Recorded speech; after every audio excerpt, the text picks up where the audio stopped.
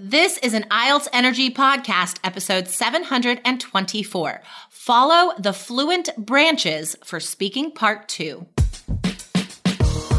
You are listening to the IELTS Energy podcast from All Ears English. We believe in connection, not perfection, and we're here to show you how to get the score that you need on your next IELTS exam. Find out why our strategies are the most powerful in the IELTS world and get your free video masterclass at allearsenglish.com/INSIDER. Now, let's get to the show. Today, you'll get an impressively fluent speaking part 2 answer about a borrowed object and learn our new strategy of part 2 branches.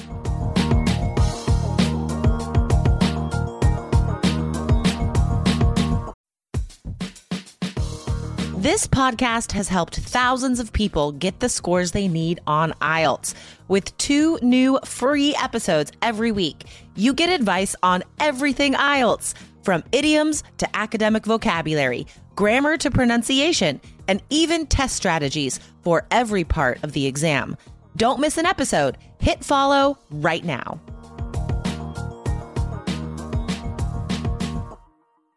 Hey, Lindsay, how's your day going?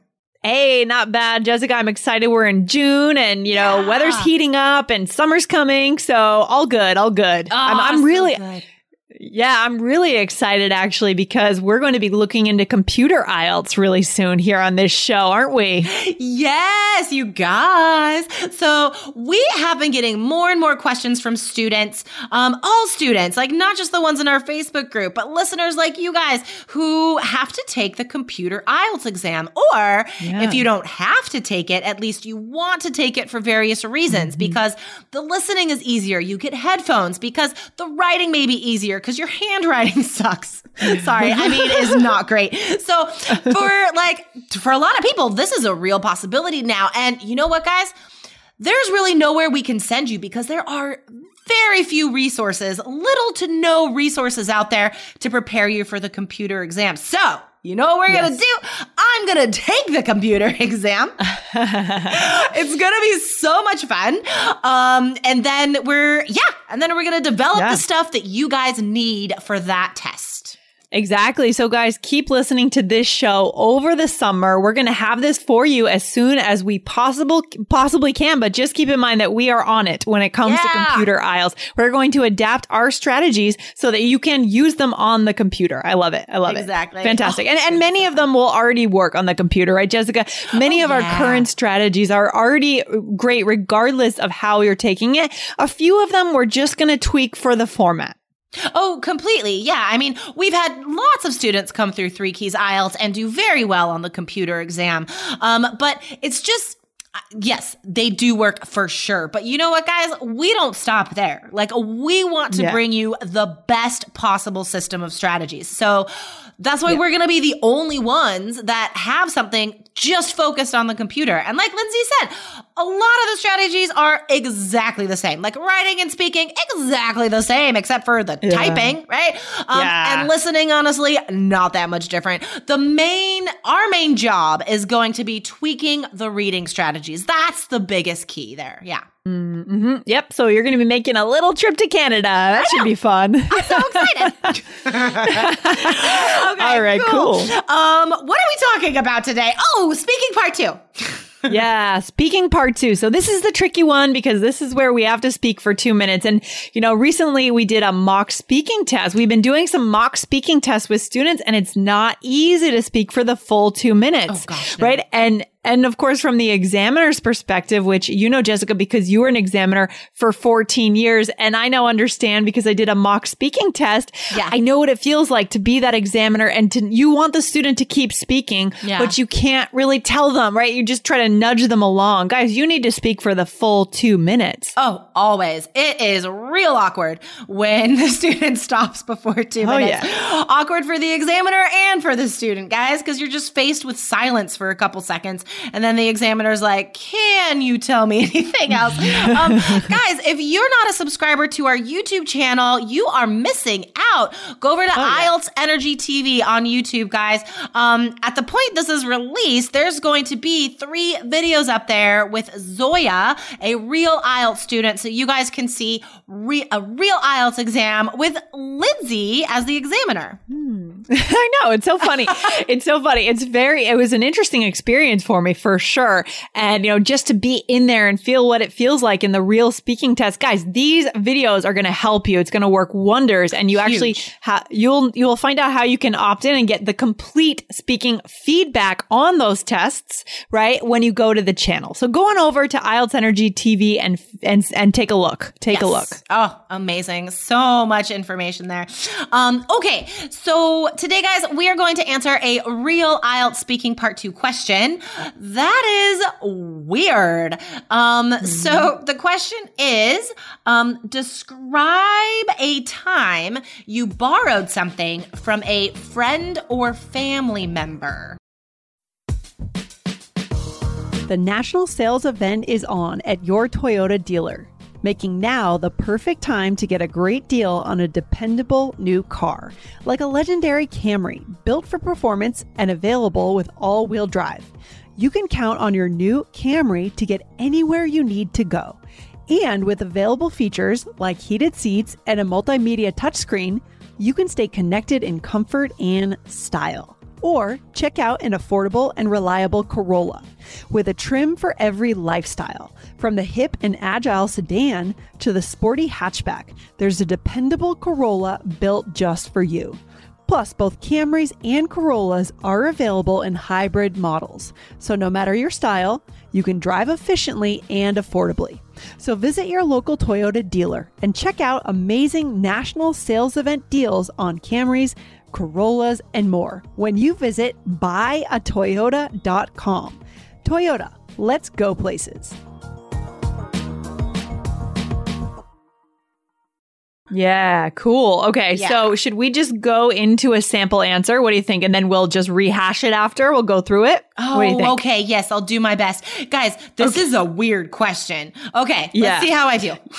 Okay, here we go. All right. So, and go ahead. Please start speaking.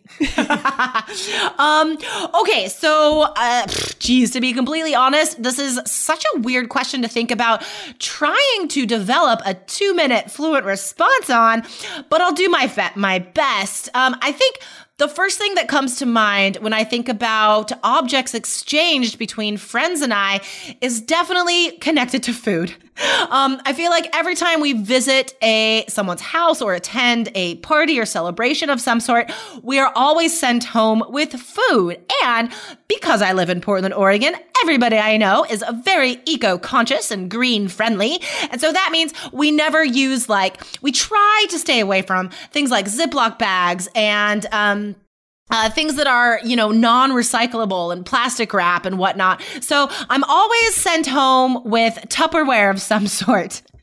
One of my friends that does this the most, her name is Jordan. Her son is the same age as James.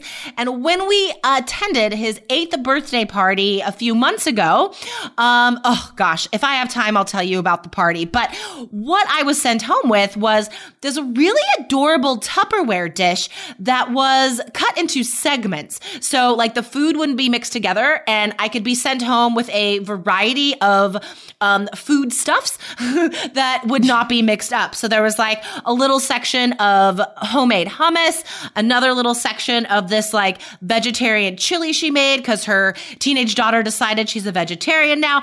And then there were, she put some tortilla chips in there as well, which if I could give you some advice, maybe I shouldn't give you advice because you're an examiner, but I would say don't do tortilla chips as leftovers because they're just going to get all soggy and they just soak up the, not humidity. would soak up the moisture from the food they're around. So that was a fail. But the rest of the food... And that's 2 minutes. Hey! I didn't even have to talk about the party.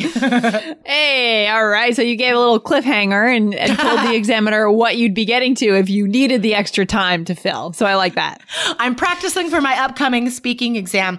Right. What I tried to do there a couple times, guys, was to like speak to Lindsay as if she were the examiner, right? So it's okay to directly address the examiner as long as you're not asking them a question, which is impolite and inappropriate on the exam. But if you say something and you realize like, oh, that might not work as part of my answer because I'm talking to an examiner and not a friend, then just recognize that out loud like I did, right? So when I said something about tortilla chips and I'm like, if I could give you a piece of advice, and then I caught myself and I'm like, maybe that's not appropriate because you're an examiner, and then I continued. No, so a lot of this is about articulating what's going on in our head already. Yes. Right? And this is where we kind of have to get out of the old school mentality of we're in an exam and it's formal and we have to be stiff because that hurts our score, doesn't it? Always. Lindsay and I are working on so many amazing projects to help you guys, like the computer one we said. But guys, we are also developing this amazing quiz, this band score quiz that you guys will be able to take online very soon to know approximately what your score is going to be.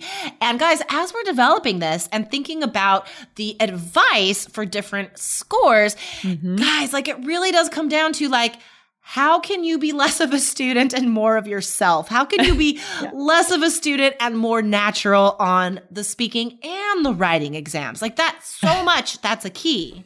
100%. And a lot of people who may not know IELTS might give you the opposite advice. That's where you want to be really careful.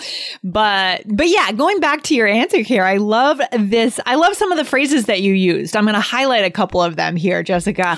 Fantastic. Yeah. So let's see. I like when you used a celebration of some sort because I thought that was quite unique vocabulary. Yeah, that's true. A student wouldn't say that, huh? So yeah, that's a great phrase to add on. I guess it could be like, you're not sure exactly what kind of thing you're talking about, right? So instead of getting more specific, you're like, I don't know, it was a class of some sort, a party of some sort. Yeah, but it sounds very natural, like very native. So that's a good one. Awesome. You used also foodstuffs. That's such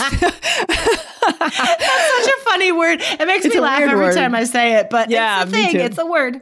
It is a thing. It's a very weird phrase, but certainly something that natives, I think, would be more likely to use than students. So I like that. I think that would push your score up for sure, guys. Yeah, love it. Definitely. Yeah. Any when you're trying to describe different types of food, right? A student would say different types of food, but then you could sound really unique if you're like, varied foodstuffs.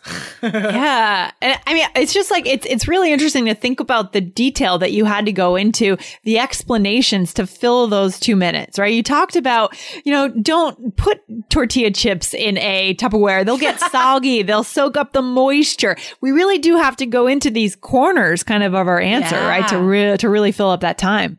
Exactly. Just go big, guys. I think we said that on an episode recently. Go big or go home. Like that summarizes speaking part 2, right? Like you just follow any line of thought that your mind goes down, right? Any little side path. Like I think the beauty of speaking part 2 are the branches, right? The branching off of the context and the details. Like you want to follow that branch until you have nothing left to say and then go back to the main thing and find another branch. I love that concept, following the branches. That's so important because that's what, 9 students do. I mean, this is also good practice for your speaking test coming up. It's fantastic. I hope I get a 9. I think the examiner's going to feel real weird. Yeah, being my examiner.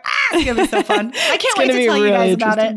Yeah. I love it. So guys, to get more advice on this stuff and to get the templates and the exact methods and strategies to do this, go ahead and get into the course 3 Keys IELTS. Jessica, how can our listeners get into that course right away? So you have two choices, you guys. You can go to allearsenglish.com/basic, and that is for the entire 3-key system, or the smarter choice is to have those classes with me. Add that personal coach package. Go to allearsenglish.com/coach, and that's how you get those one-on-one super valuable Skype sessions with me or someone that I have trained directly.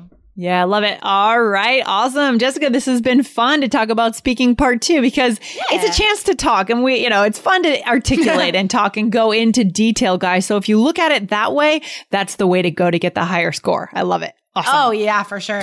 I mean, gosh, our listeners can't tell we love to talk. No way. I'm sure they can't. All right, cool. Lindsay. All right. Well, I'll talk to you tomorrow then. How about that?